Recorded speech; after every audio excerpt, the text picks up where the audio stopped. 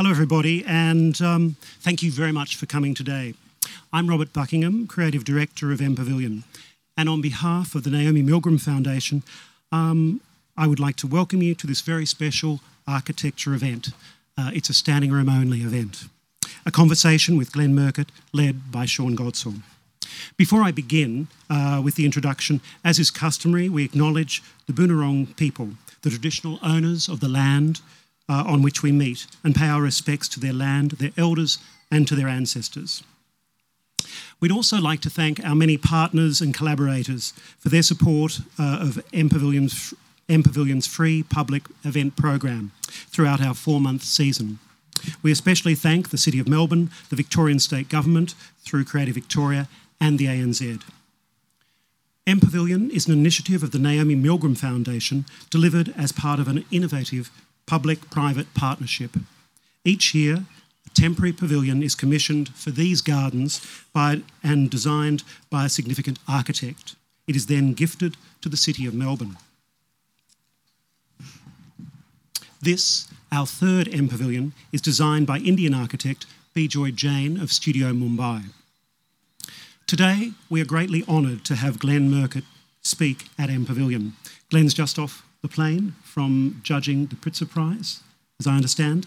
And of course, he is also one of Australia's most celebrated and respected architects. He has received 25 Australian Architecture Awards, including the Australian Institute of Architects Gold Medal. He has also been awarded the Order of Australia for his contribution to architecture. His international awards are many, including the Pritzker Prize in 2002, the Alvar Aalto Medal, and the Richard Neutra Award.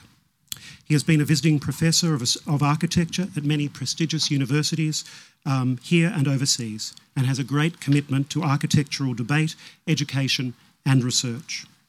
Today, Glenn is in conversation with another acclaimed Australian architect, Sean Godsall. Sean was indeed the architect of the inaugural MPavilion, for which he recently was awarded the International 2016 Detail Award in Berlin. Without further ado, I would like to thank Glenn and Sean for this public conversation.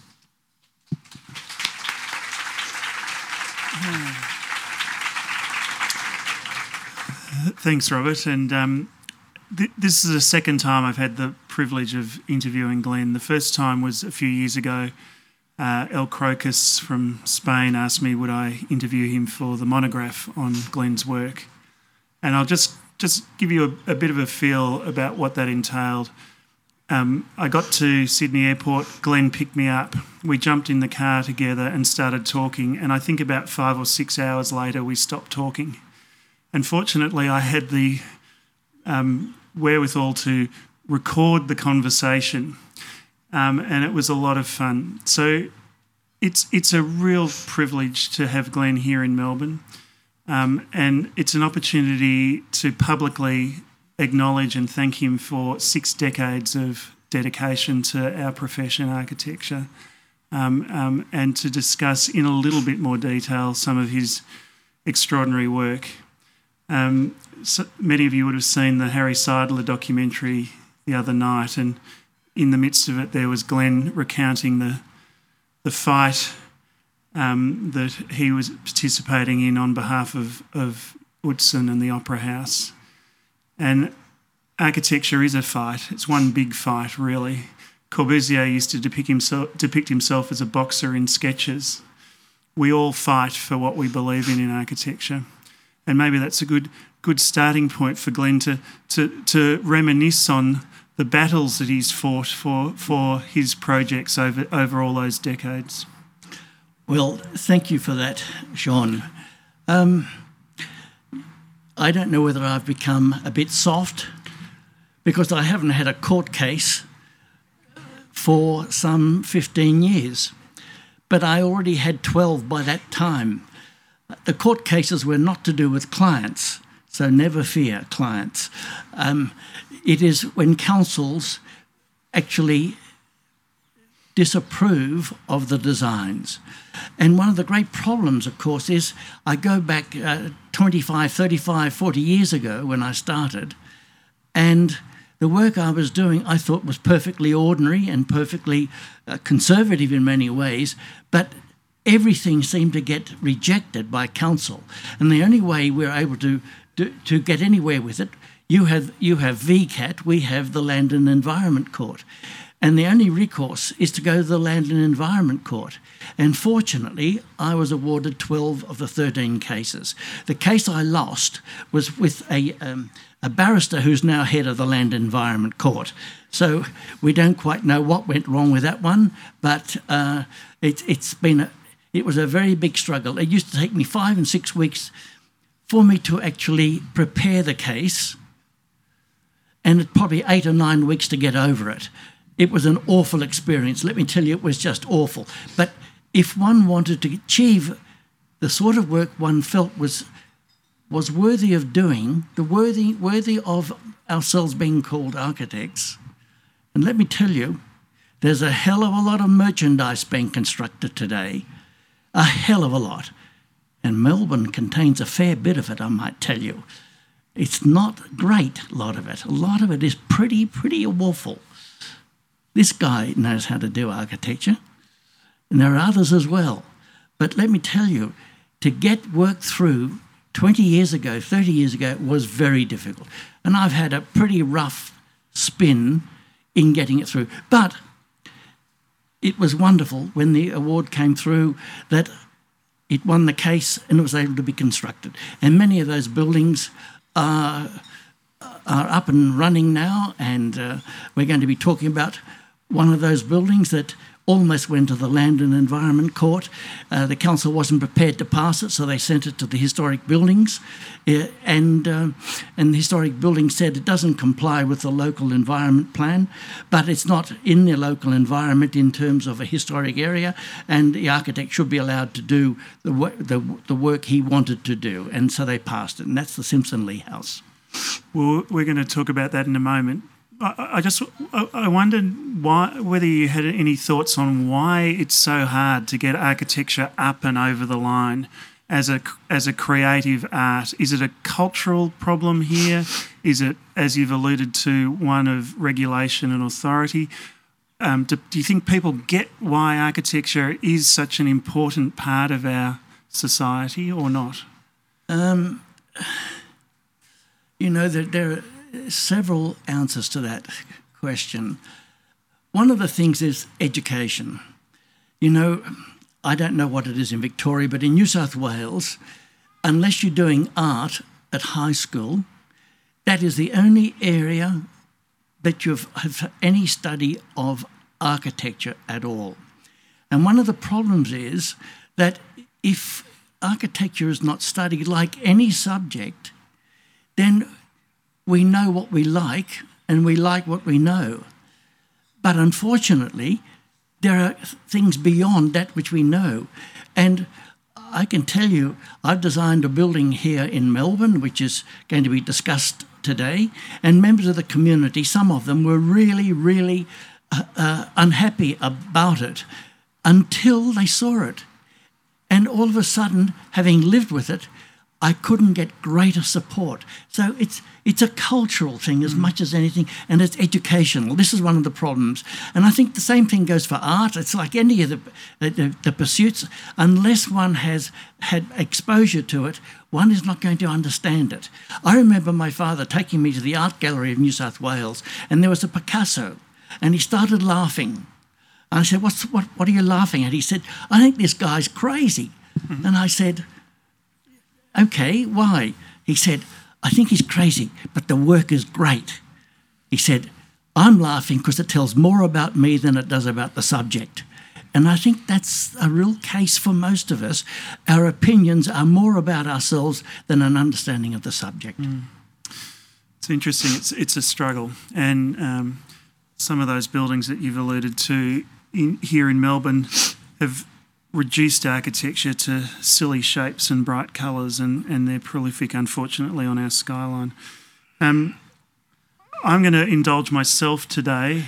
There are a few of Glenn's buildings that I find that I'm drawn back to again and again for different reasons.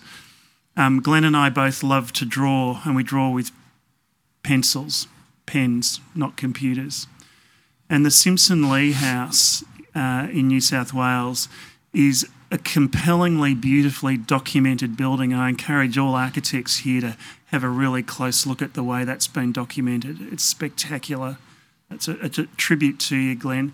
I want to quote you back at you, which I never like when it happens to me, but this is what you said about that house. It was my intention to make an exemplar of how modernism can ameliorate living. So can you talk about that for us for a minute? Well, it's a house that's located in native Australian bushland. It's on the edge of an escarpment, set back from that edge in what is UNESCO World Heritage Blue Mountains National Park. It was very important that the building not dominate the valley. What one did not want was to be a walker in the valley or anybody in the valley and look back in what is a pristine valley and see a building.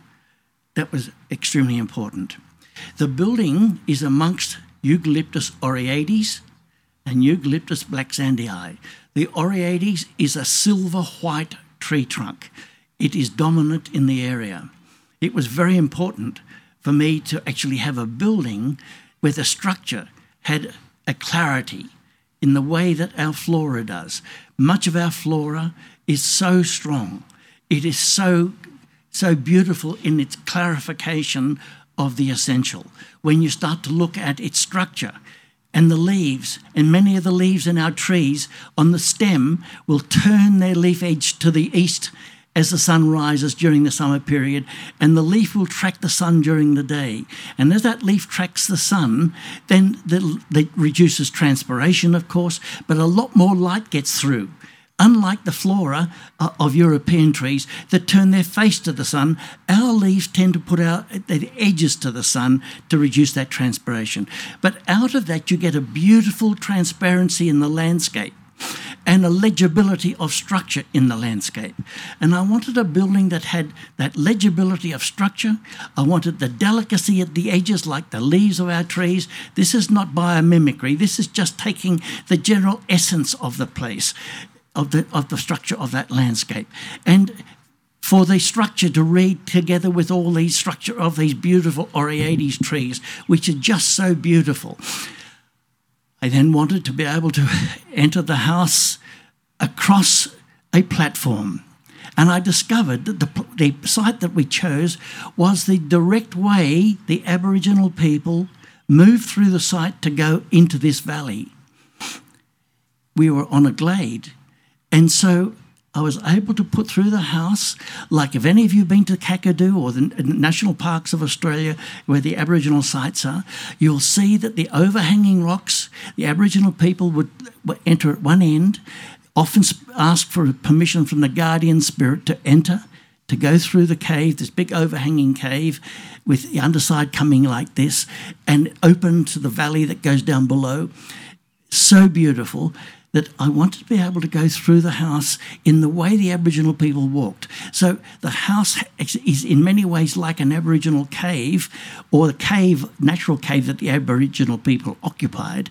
And so you enter at one side and you can walk straight through the house and out the other side and continue into the valley, or you can stop where the roof comes down and returns back in under, which gives you refuge. So it contains both prospect and refuge, a very important ingredient in architecture, both prospect and refuge. One or the other, without the other, is leading to failure. You see so many buildings with verandas that are just tucked on the edge. Very rarely do you see people use them. You've got to be able to produce that refuge together with the prospect. So that was very important for me. The clients, wonderful people, Simpson Lee, both late Geelum and Sheila, instructed me that they wanted a house that had a secular, monastic quality. Interesting idea. Secular and monastic.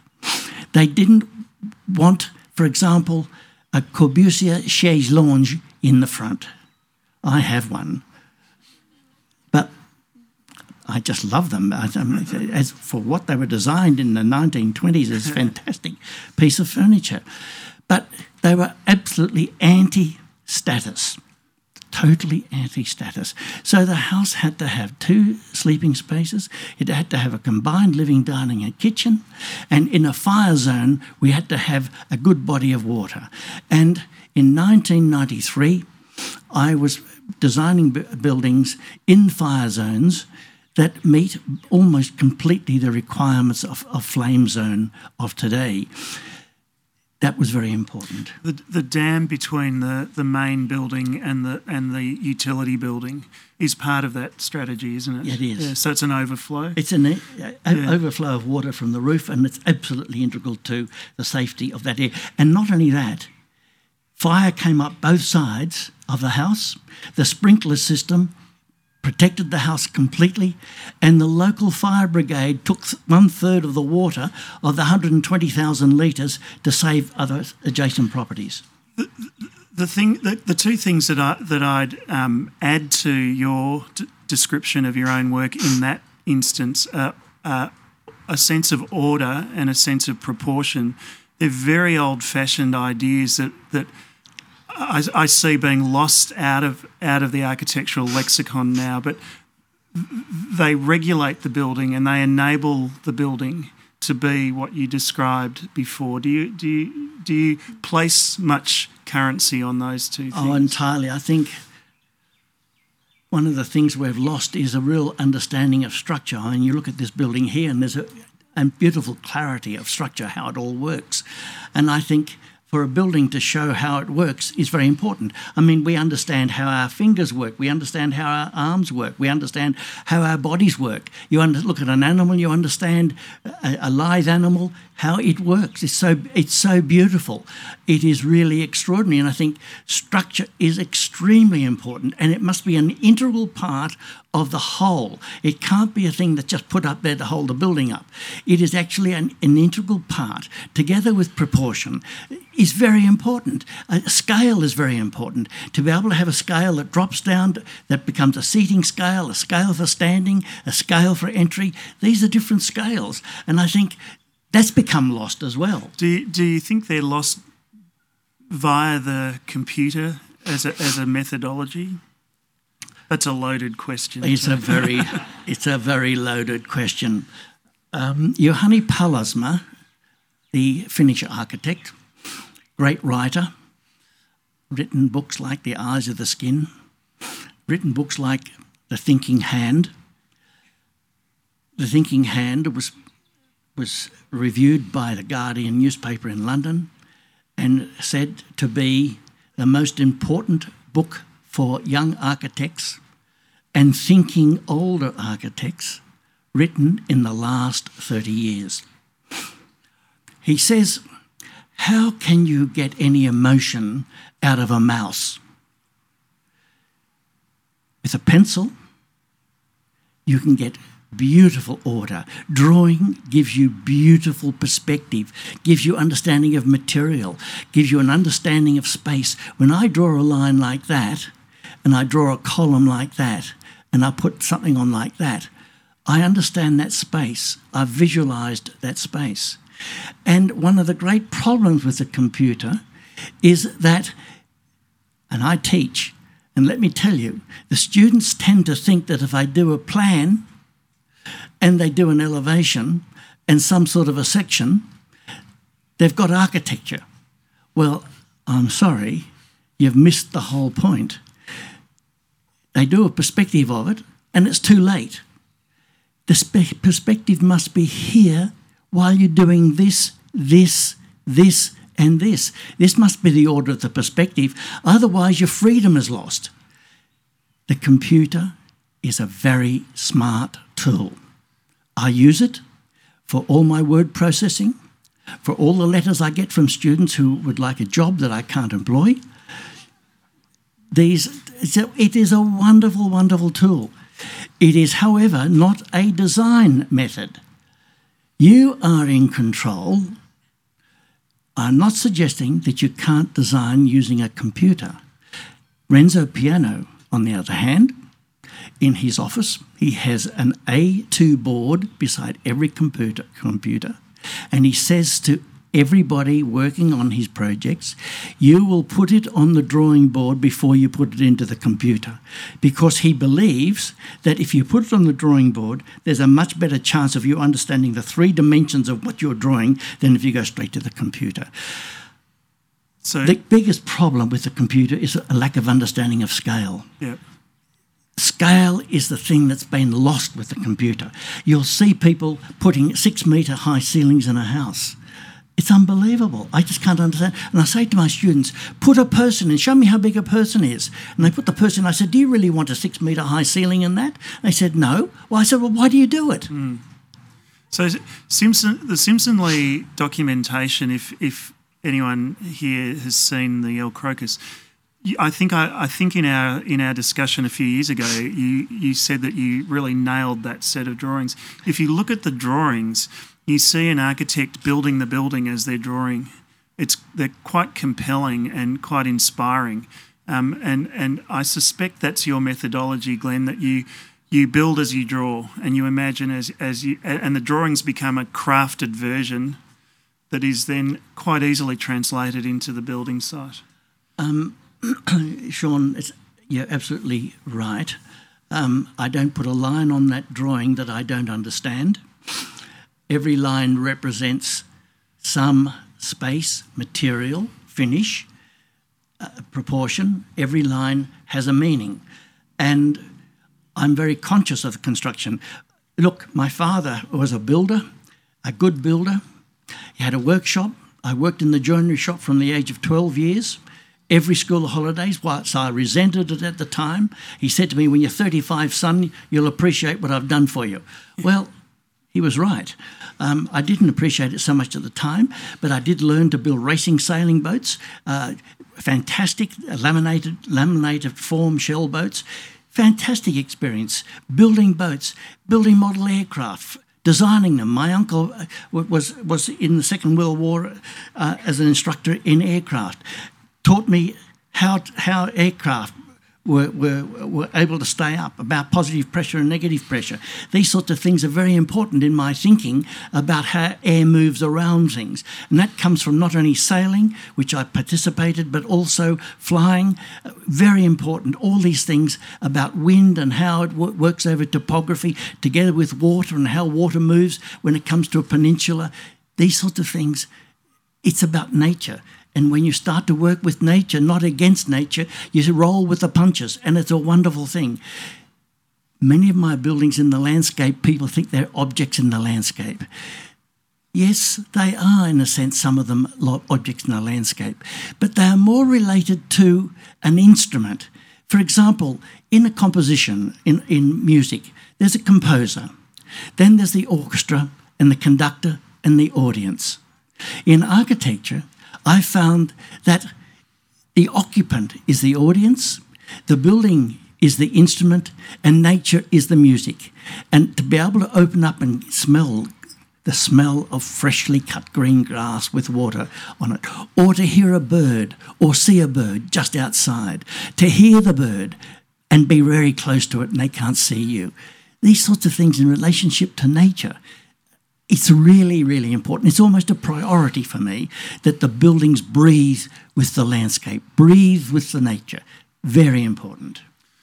That's a good segue into the next project, which is the Alderton House in the Northern Territory. But before that, I just wanted to share an anecdote that I'm happy to share. I shared it in a lecture at Sydney Uni a few months ago.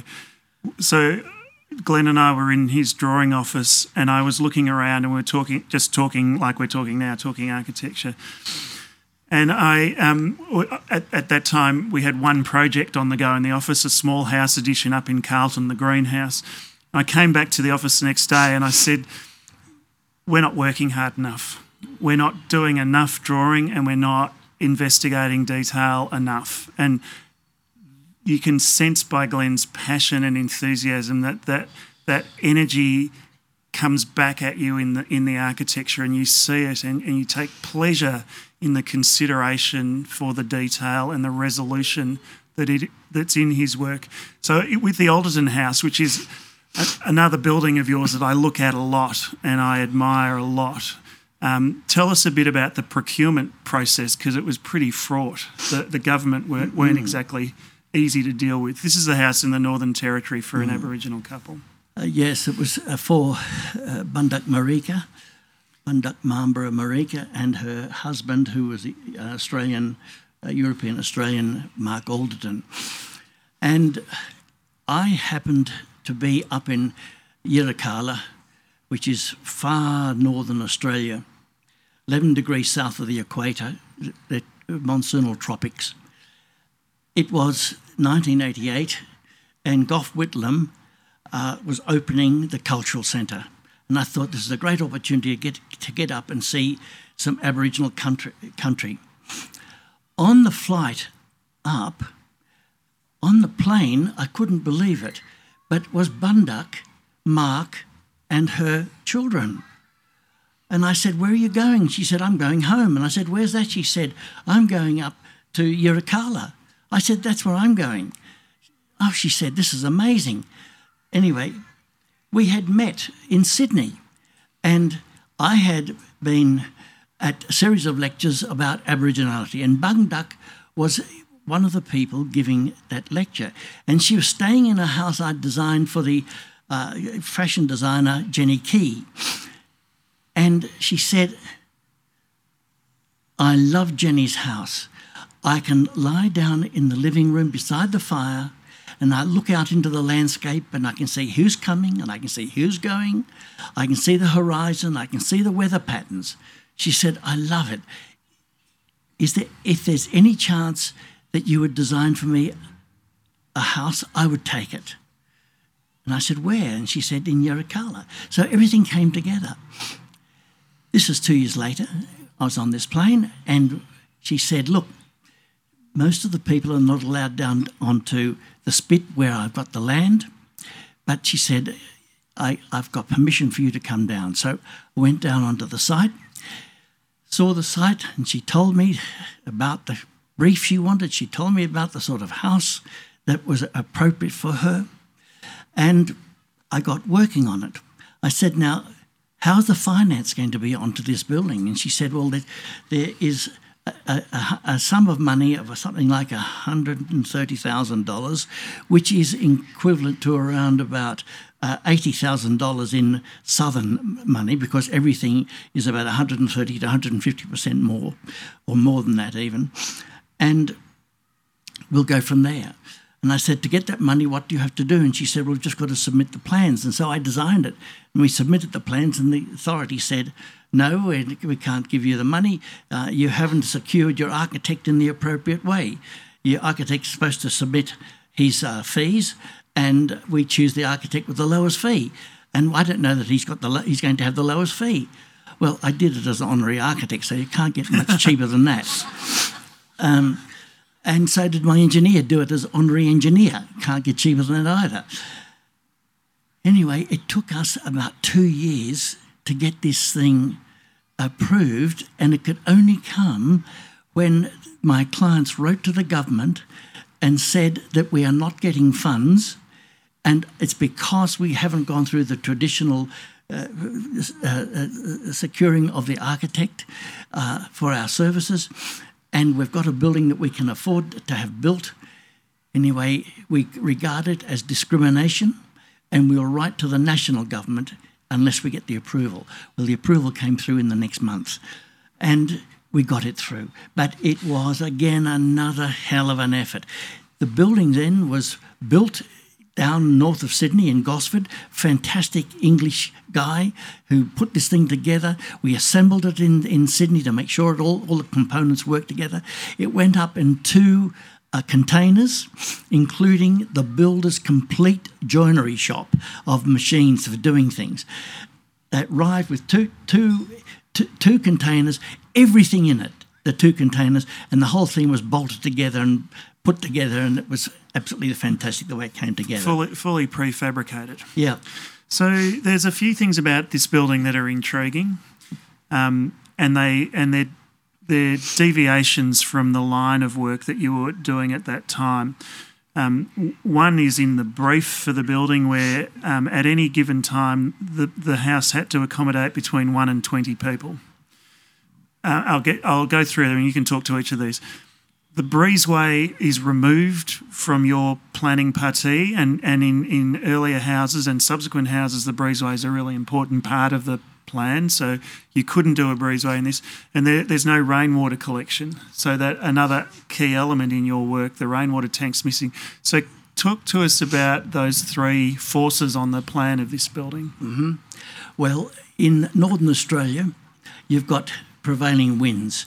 You've got the summer wind, which is coming from the northwest, which are the trade winds, which of course the Macassans used to use, and you've got in the winter the southeast winds, which take the Macassans back northwest. And so the house has prevailing northeast, southwest winds. The temperatures during the daytime vary from 33, 34 in summertime with about an 80 to 90% humidity during the day, and drops down to about 23 at night time. In wintertime, the temperature rises to about 25, 26 and drops at night time to around about 19, 20 degrees.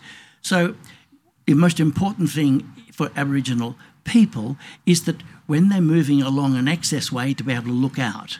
When they go into a room, to be able to look out, to see nature. They need to be able to see the horizon. Who's coming, who's going, what animals are at the sea, what animals are gifting themselves. Also very important to the Aboriginal people is the totem system, the banyan tree. The living room had to be beside Vunduk's father's totem, which was the banyan tree. The children must sleep to the east of the parents sleeping west. The parents sleep west as a consequence of being the end of the day, the end of the day, the sun dying nearer to death for the parents. The children to the east at the beginning of the day, the future. So you have to planning strategy, children to the east, parents to the west, grandchildren, where they're very young, the daughter sleeps on the mother's side, the son sleeps on the father's side. So there are very clear principles. In the initial design, I had a walkway that went beyond the house where the bathroom was, because there are such things as poison relatives. Poison relatives are those too close to you genetically. In-laws are poison relatives. They are in our society in some cases. And so when I designed this, so the ventilation would go out through there, and remember that some of the poison relatives can't use the same toilet, can't use the same plates, can't use the same bathroom. So I had this designed out separate from the house. And Vunduk said to me, she said, "Look, I love the idea, but if I got to go to the toilet at midnight, do I have to walk out there?" And I said, "Yes." I said, "Because it's safe and it's got all the breezeway and everything is working in what you've told me." Oh, she said, "But what about the entry of evil spirits?" And all of a sudden there was a whole new pattern about evil spirits. Now, evil spirits come out when there is no moon or there is no fire. So in darkness, the evil spirits are present. I had to rethink this whole process, completely rethink it. Then came the position of the kids. The daughters must sleep nearest the parents. So the first line of bedrooms nearest the grandparents to the east of the parents for children are the daughters. Then the sons come after that. Then there are blades that come out from the house, which then break the eddying, or make the eddying of the wind, which breaks down the force of the cyclones. We're in Category 4 cyclone, and to Category 1, between Category 1 and Category 4. So we've got tremendous wind forces to deal with. I was able to find out from Queensland a wonderful system called the Venturi. It's a Venturi wind extractor, which then equalises the pressure between inside and outside, and you don't get buildings exploding. The walls were sometimes plywood, the walls were sometimes slat. The important thing about the slat is that during the daytime you can look out and see what's happening. 25 millimetre wide, 6 millimetre gap, 10 millimetre thick slat. You can look out and the gap seems 25 and the slat seems 10. It's just reverse. And you can't see into the house. So for Aboriginal people who require privacy, you can look out but can't see in. So when relatives come, they sit outside very politely, coming from Elcho Island or somewhere like that, and they turn their back to the entry. And they wait there for 10 or 15 minutes. After 10 or 15 minutes, you know they're there, but you're not ready to receive them. They go away.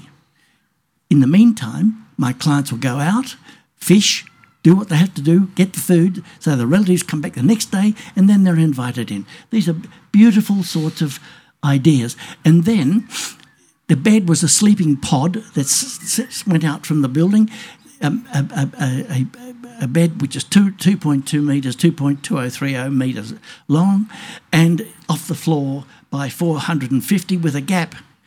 Again, my client said, "But you've got a gap under there." And I said, "Well, that's for ventilation, Bunduck." She said, "But I'm going to get evil spirits coming through there." I said, "Well, how do we deal with it?" This was when the building was up.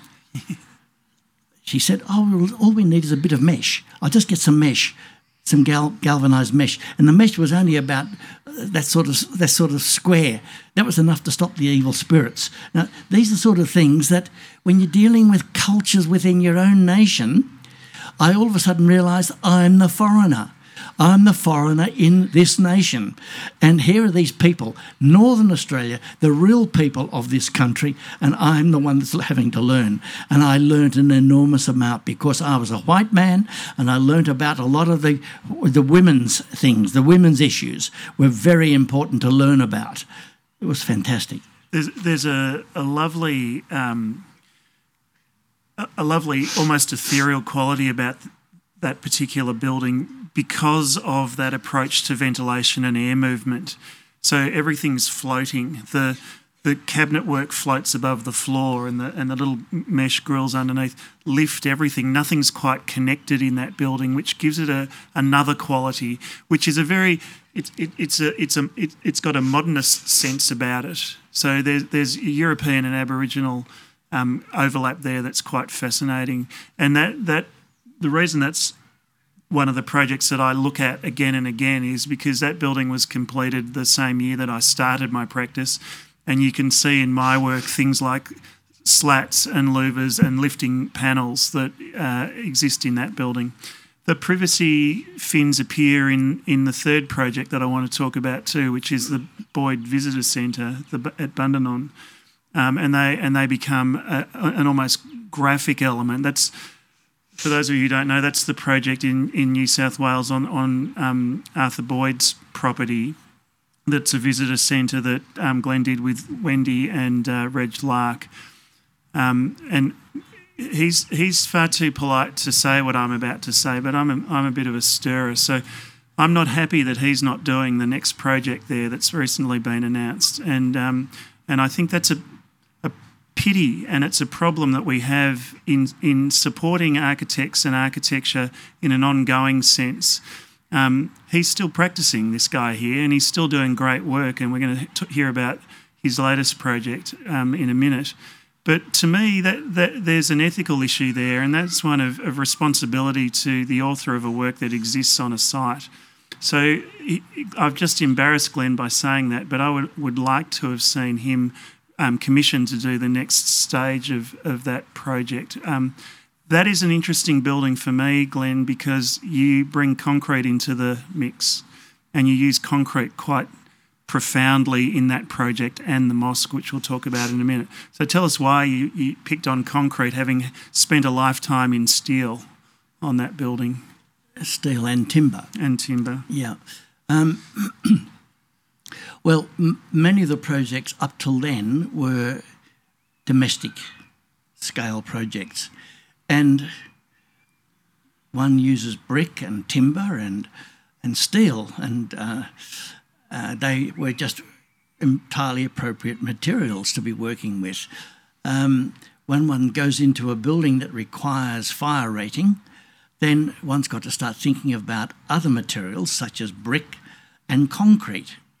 Now, we had a limited dimension on the site, and all of a sudden I thought, well, we can do a 150 wall, or 230 brick wall, 150 in concrete or 230 in brick. There were so many cross walls that this added up to metres in the length of the building.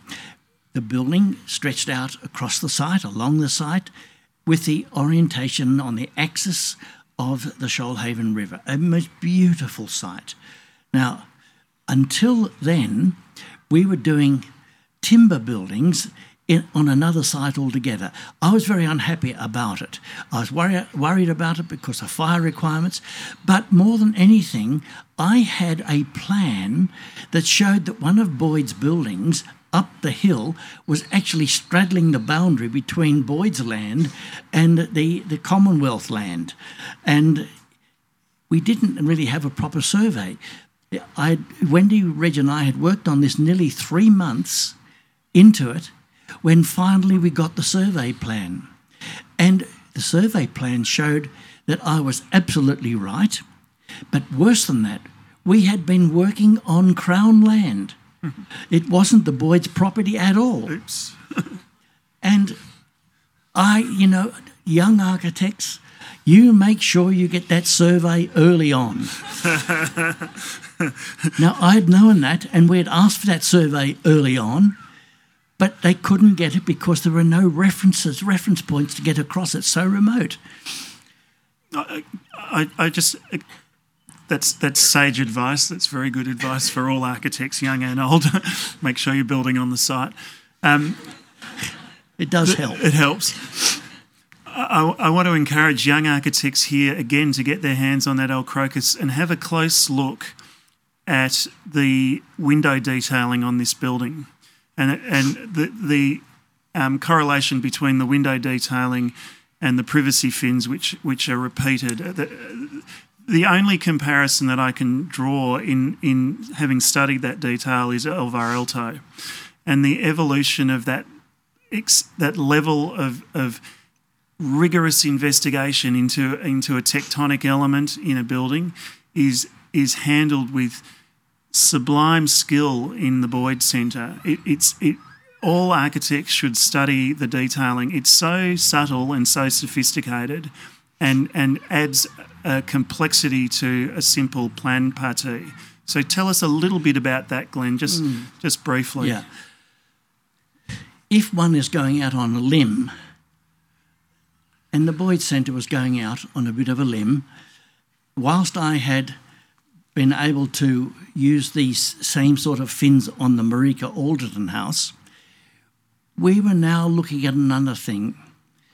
We wanted to do a building, and I refer to we as Wendy Lewin, Reg Lark and I, in equal collaboration, decided that we required three things. We required privacy for each of the rooms, we required good light into each of the rooms, and we required good ventilation into the rooms. It's one of the few buildings that faces due east. And so in the morning, you're going to get very good light into the building, but during the day, the rooms reduce in their ability to get light. But these blades that go out beyond pick up the light from the northern sky by midday and bounce that light still into the room. Picking up the northeast winds prevailing, summer breezes, southeast winds, these blades pick those winds up, which are very important. So we get bounce light, we get very good ventilation from it. But the other thing is it's for kids from the ages of 9 to 17 or 18. Now, 9-year-old kids in a co-ed situation or 12-year-old kids in a co-ed situation in the building, boys are nasty little devils. And they're going to want to look into the girls' rooms. Now, with these blades coming all the way out, to actually go and get anywhere close enough into the room, you've got to actually walk into the space. It's too embarrassing. You get caught.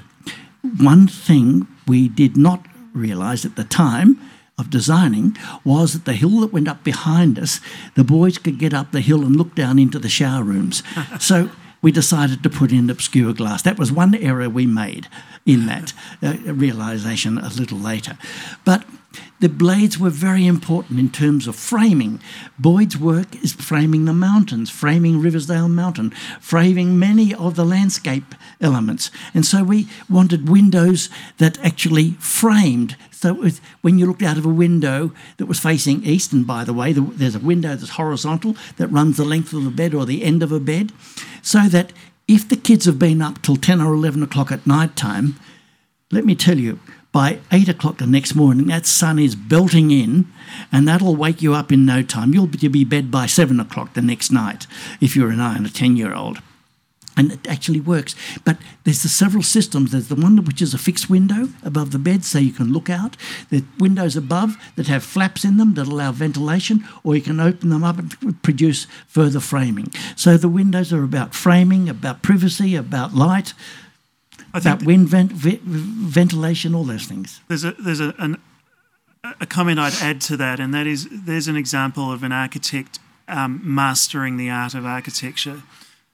A problem, a defined problem, a problem solved, a problem turned into a virtue and an asset that becomes a rigorous element in the building. That's a master architect at work. And so when you examine that building, the rhythm of those privacy fins, the complexity of the window detailing, working with a material pretty much for the first time, concrete. It's a spectacularly good building on a very beautiful site. There's a lovely external staircase on that building, sandwiched between two off-form concrete walls. And in a recent visit to a small project that Glenn's been working on down here for 10 years, I noticed that element repeated in what I think is the minaret on the mosque as you approach.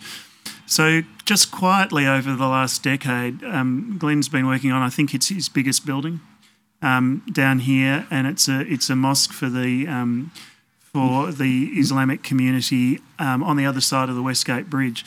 I had the pleasure of barging up to the site. We were on our way to a site meeting. Halfway over the bridge, the site meeting was cancelled. I said, well, let's go and have a look at Glenn's mosque. We'll get over and we'll do a big U-turn. And the site foreman took us on the most exquisite tour I think I've ever been taken on. A builder so proud of his work, so enamoured with the design, so willing to give up time to take architects through the building. It's an extraordinary thing to see because it seems so familiar on a certain level. The rigour of detail, the effort that's gone into this project. It's also got another aspect to it, which is the engagement with the community that has come via Glenn's involvement. And I know you've spoken publicly here in Melbourne recently and in the exhibition, but if you could indulge us for just 5 minutes, and then we'll open the floor to questions. Just tell us a little bit about that project, please, Glenn. Sure.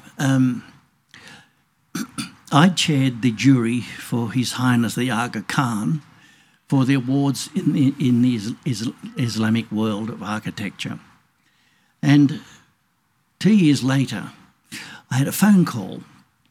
It was November, about 2004 or thereabouts. And it was from Michael Czar, who was not exactly from the community, but who represented the community in assisting them in finding an architect. And he said, look, we had contacted the Aga Khan site and we were looking for an architect internationally. And we noticed that there was an Australian who chaired the jury, and he obviously is not anti-Islamic for him to chair such a jury. So why don't we look up and see what he's done? Well, they looked up. I don't have a web, but there are a few things on the computer, on the web that I've done and that come up. Other people have put them up there. I don't know how they get there, but they get there somehow. And they said, oh, this is somebody who's reasonably well known. Let's make contact. And so they made contact, and I said, I'd be most interested to talk to you about it. And I said, the best thing is I'll come down, but I want you to find an architect in Melbourne, preferably a younger architect of Islamic background.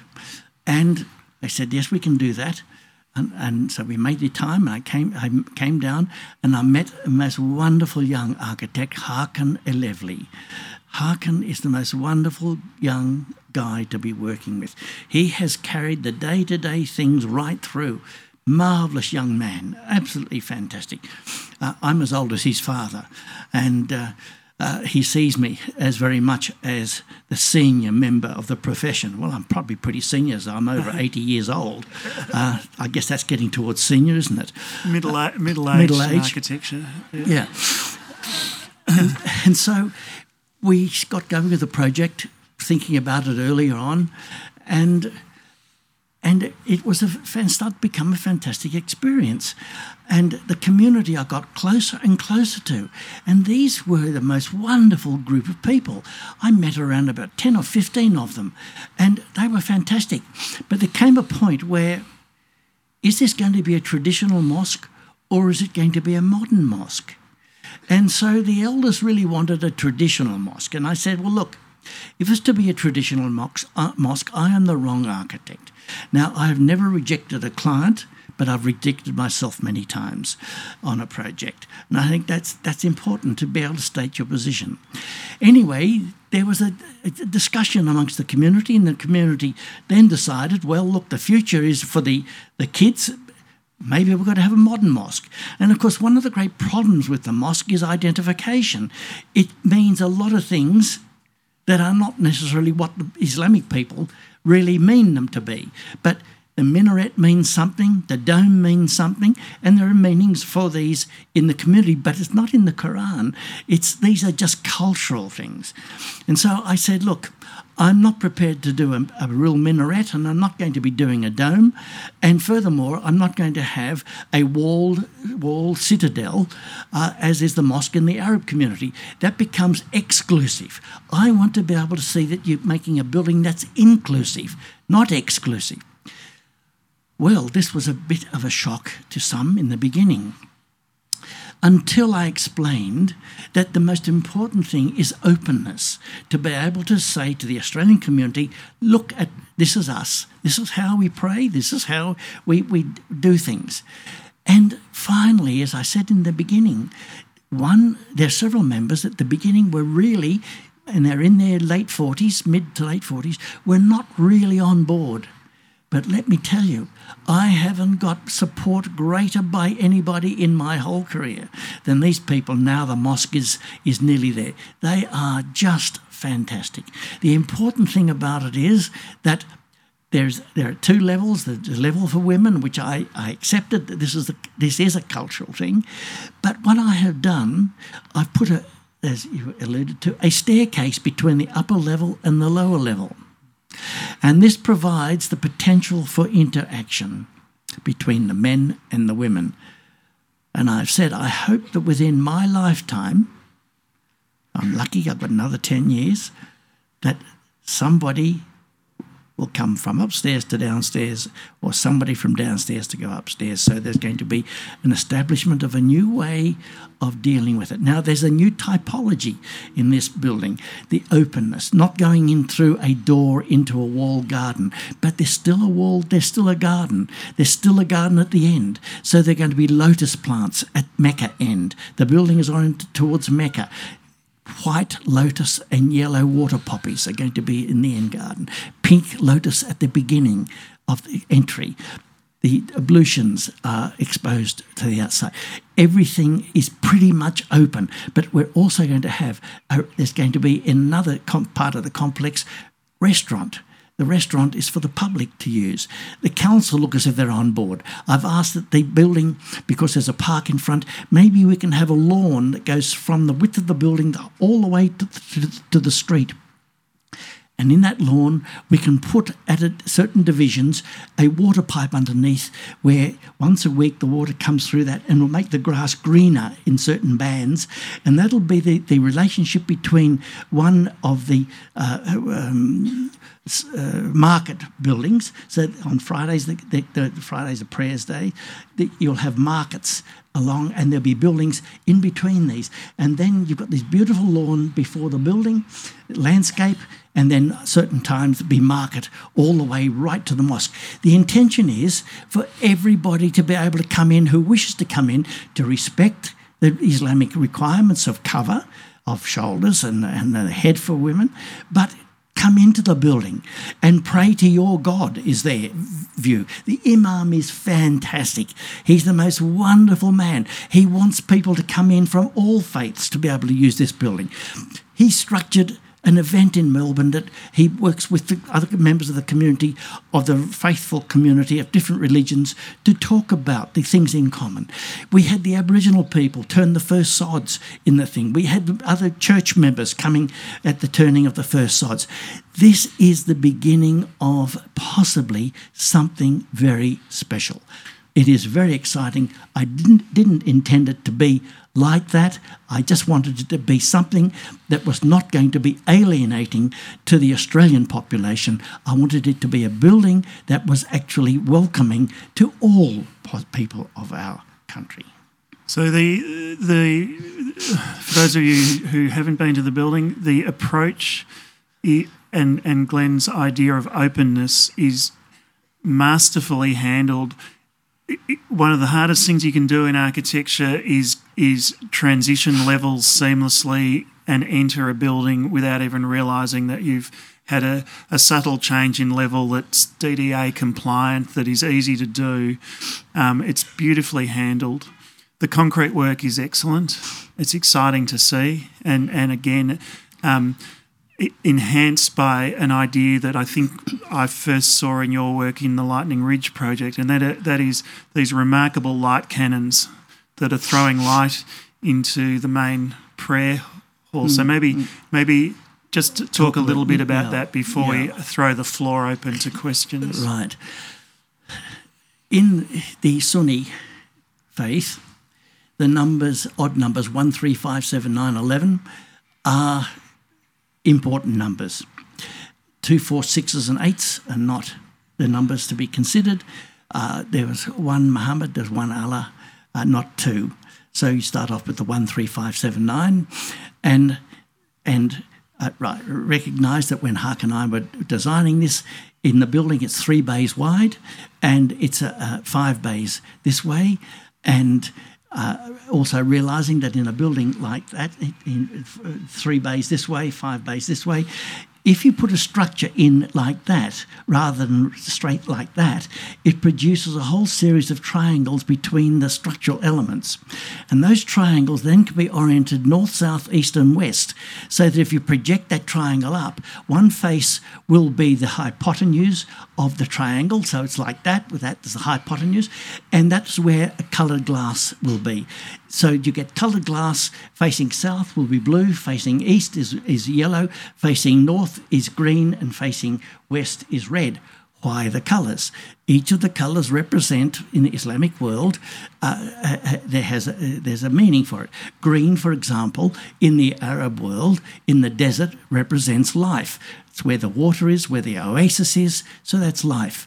Yellow, the morning light, is where is paradise. In West, it's blood. Blood is strength.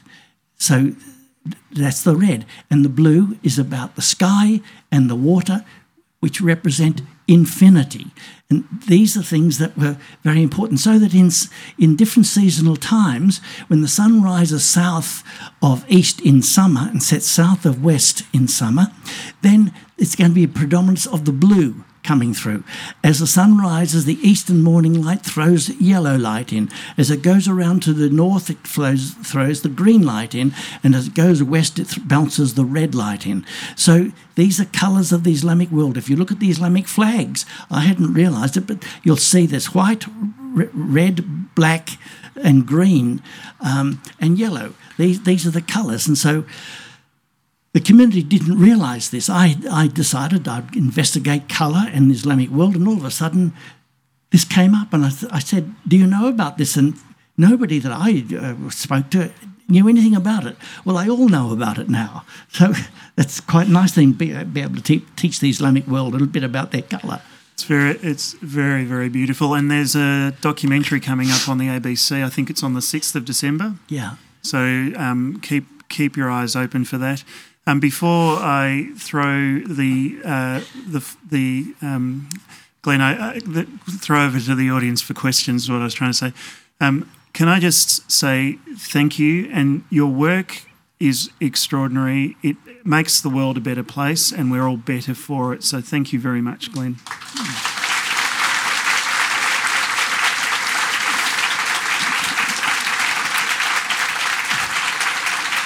Well, thank you, Sean, as well. Now, for 10 or 15 minutes maximum, if there are any questions, please.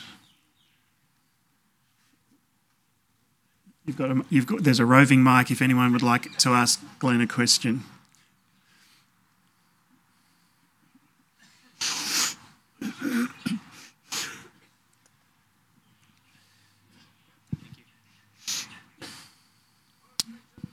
Thanks so much for the talk, the conversation. It was really wonderful insight.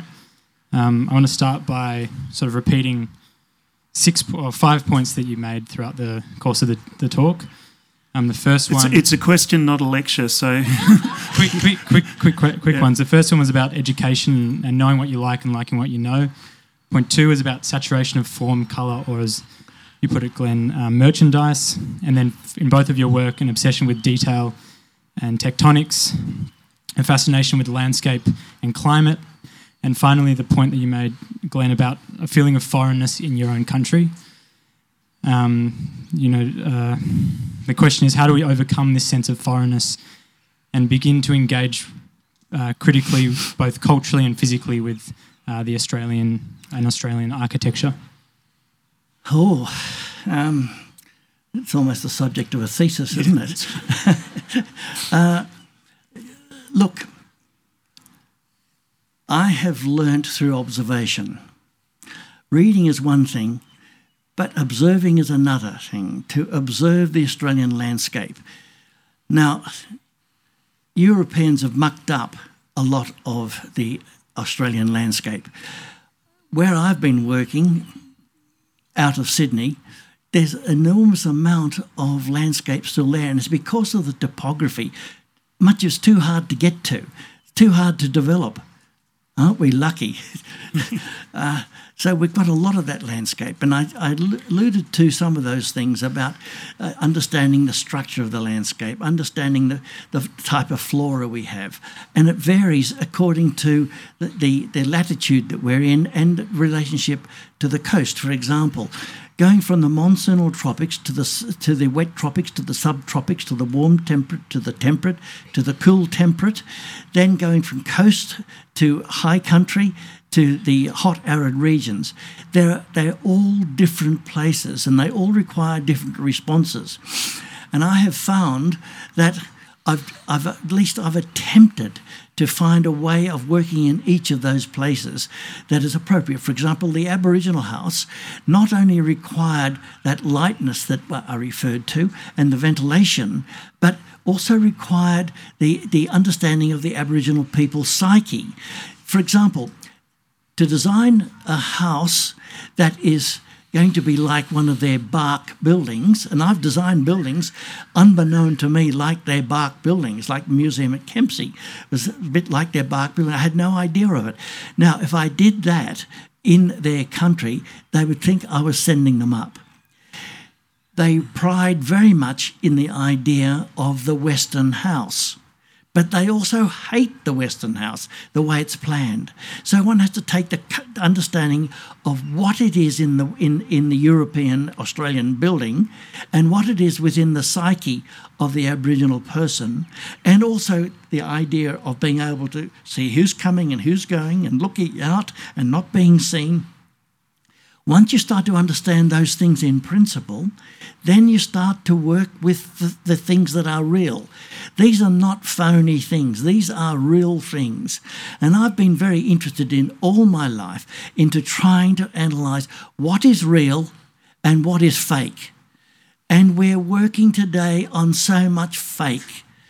I'm interested in what, to me, I've got to say, is real. And it's real to some others as well. Now, that's all I can suggest. Glenn and I have talked before about the need for an architect to be a good architect, to be a good geographer, a good geologist, a good botanist, to be able to observe the landscape, understand the site at a detailed and intimate level before even contemplating a response to it. And I recently gave a talk where I asked the question about what makes an Australian architecture, and just plonking a building in the bush doesn't make that a piece of Australian architecture. So a lot more goes to it. And you heard Glenn talking earlier about Simpson Lee House and his intimate understanding of the landscape and the site. So I think maybe that gets somewhere to answering your question. Are there any other questions? There's a question over here, gentlemen. Wait 1 sec, so we'll get a microphone.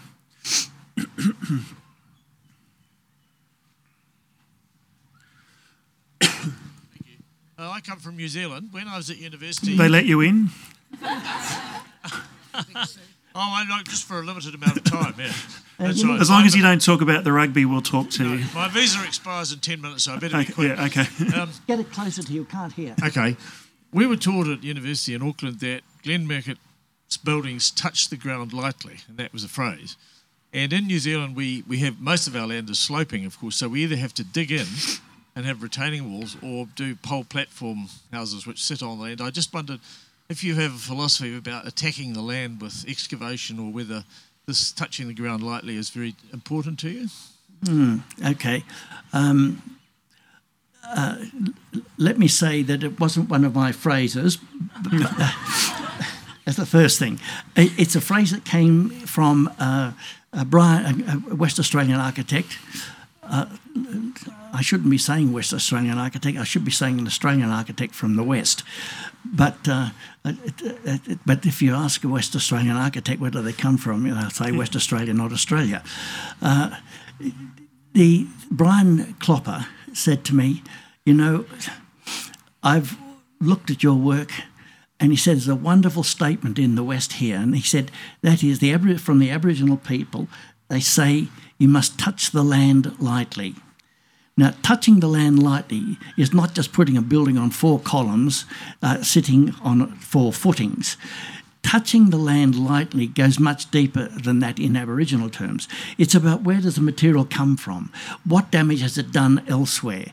How long is the material going to last? Are you protecting the material? Will it give a lifetime by 3 of service? These are the sort of things about way beyond touching the land lightly that might be a building that looks as if it's touching it lightly. And if you do a huge excavation on the site, where do you take the excavated material? Once upon a time, we used to put it on a barge and take it out to sea and drop it to sea. You don't do that any longer.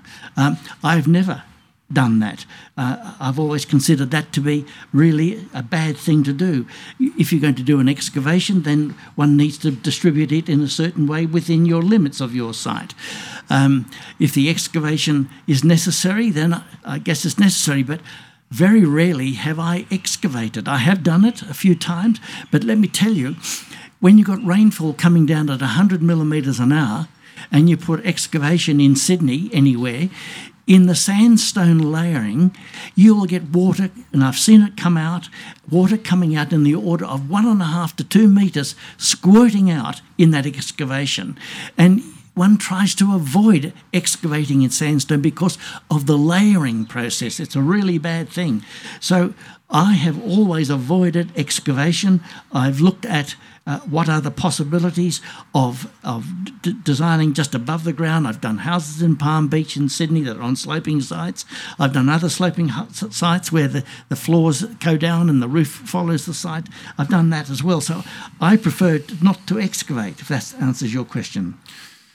Oh, that's an interesting... Glenn's touched on an interesting aspect of his work too. So when we were working on Sydney Modern, we learnt that the rainfall in Sydney is double the rainfall in Melbourne, double the rainfall.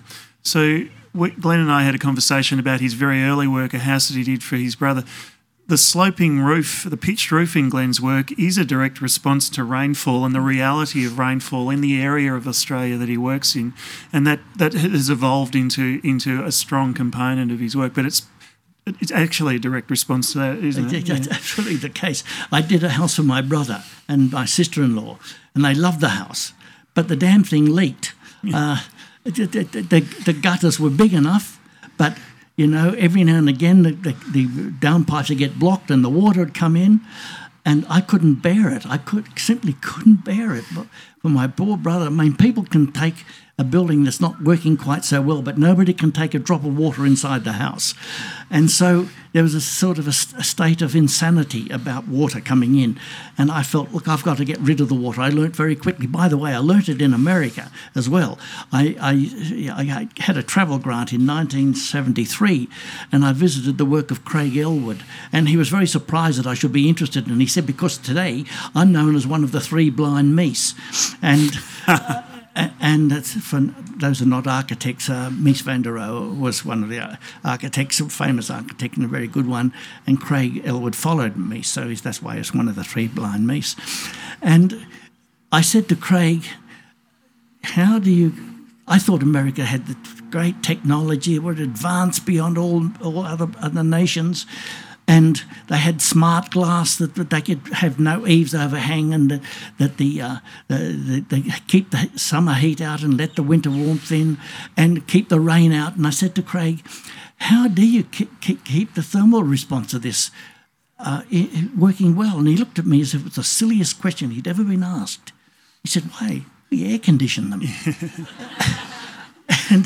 and I realised that the air conditioning produced a pressure in the house that actually helped resolve the water coming in through the windows, which we didn't have, which I still don't use. Well, a famous Frank Lloyd Wright anecdote some of you would know is that a client of Wright's was having a dinner party and the roof started leaking on the table, and the client was so incensed that he rang the architect and said, Mr. Wright, I'm having a dinner party and the roof's leaking all over the dining room table. And Frank Lloyd Wright said, well, move the table, and hung up the phone. Any other questions?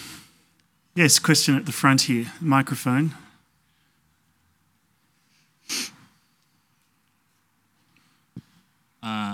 Thank you for the talk. One question I have is more like a request for an advice of yours, which from the mosque you can see how the response as a design can be a turning point culturally, which means the building itself transcends the architecture. What's your advice for everyone to be able to reach an architecture that can transcend the built form? Wow.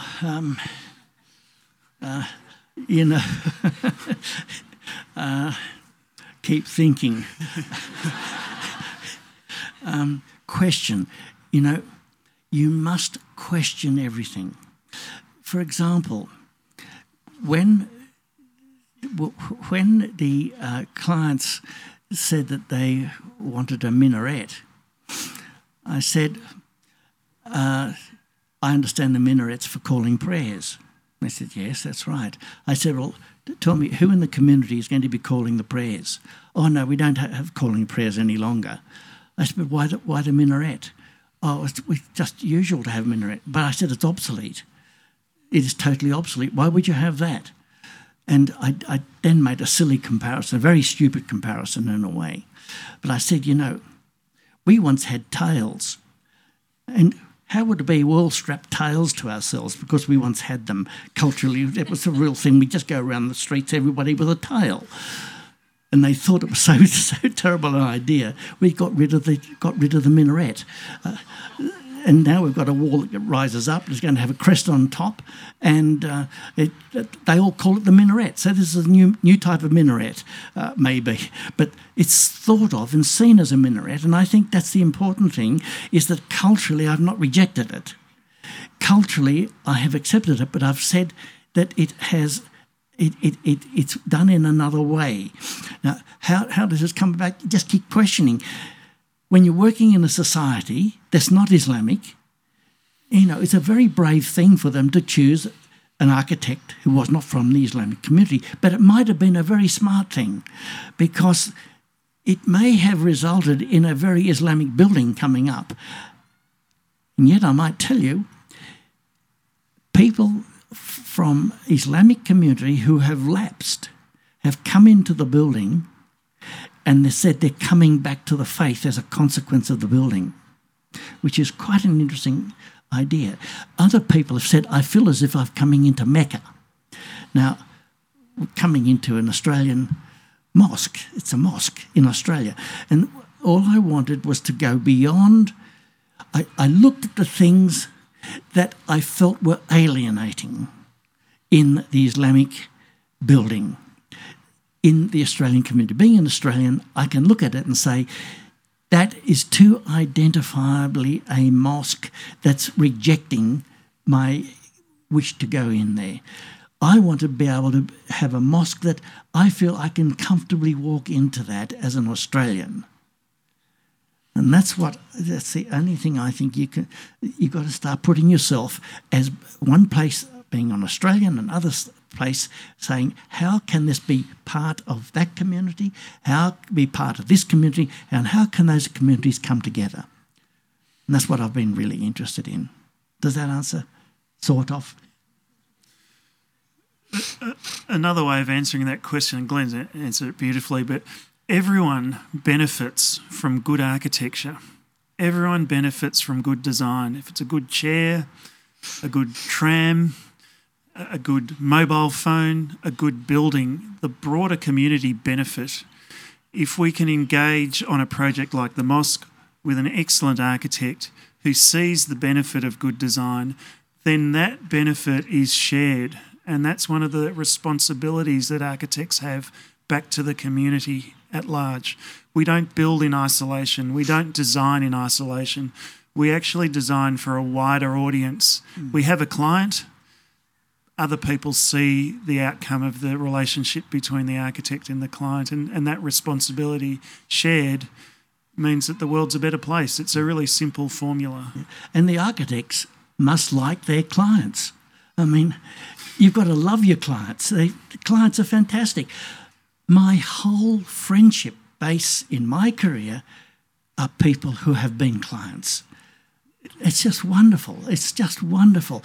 And I can go back to any of those buildings, bar one or two out of hundreds of buildings I've done. One or two, they wouldn't want to see me and I don't want to see them either. Well, that's so true. And I've got a pretty good client sitting over there who commissioned an M Pavilion a couple of years ago. Here's a bit of advice for prospective clients in the audience. If you're loyal to your architect, you will get the loyalty back times 10. And an architect devotes themselves to their client. If there's a symbiosis there and that relationship is allowed to expand, then what the client does is provide the architect with enough confidence so that they can take a leap of faith and be creative, genuinely creative. So that relationship's so important. If there are potential clients in the audience, remember that when you're talking to your architect for the first time, that the only way you can make great architecture is with a great client. Yeah. Mies van der Rohe said, with every good building there was a very good client.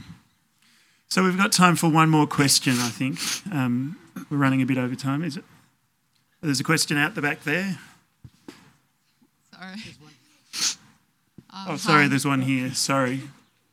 I think the question that I wanted to ask was, considering the Islamophobia and the terrorism, do you think it's sensitive to actually take on a project on mosque by a Western architect, in your opinion?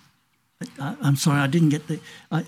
Considering the timing, yeah, the Islamophobia, yes, and how sensitive people are, yeah, especially from the Western countries, looking at Islam, do you think it's good for Western architectures, knowing the sensitivity of what's happening in the world, taking a project like what you have done in Melbourne. Yes. Yeah, okay, I understand the question, yes.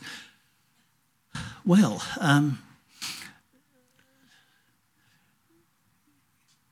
there has been a huge amount of terrible, terrible, terrible things happening in the name of Islam.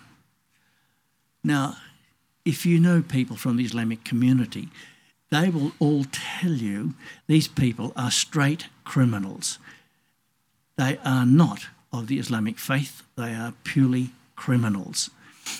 My clients would attest to that, and my clients are amongst the most beautiful people I have ever worked with. They are just a wonderful group of people who are so upset and so angry about what is happening internationally. They cannot believe what's going on. Now, when I started this project some 11 years ago, there wasn't the same problem that we see now. So I started before this whole thing occurred. What is extraordinary to me is that having taken it on and having tried to respond in a way that is actually not producing something that is reinforcing the idea of separateness between the Islamic community and the Australian community, but rather trying to bring a building about that has a cohesion between the two, I think is a moral responsibility for an architect to take on such a building. So the answer is yes.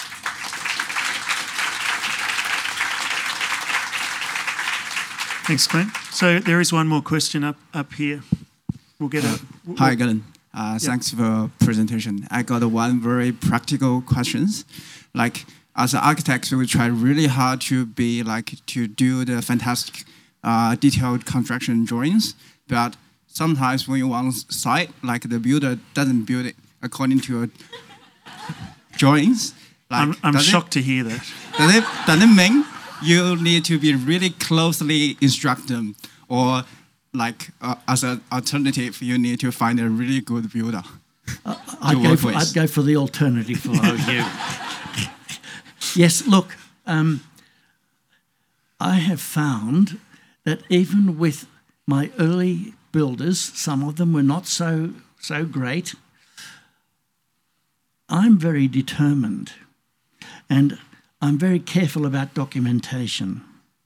And I'm very careful about explaining to the builder what I'm doing. And if I've not worked with that builder previously, I take that builder to projects that I have done to make sure they understand the level of detail and finish that I require. In that way, they have a very good understanding from the beginning. But sometimes a builder makes a mistake.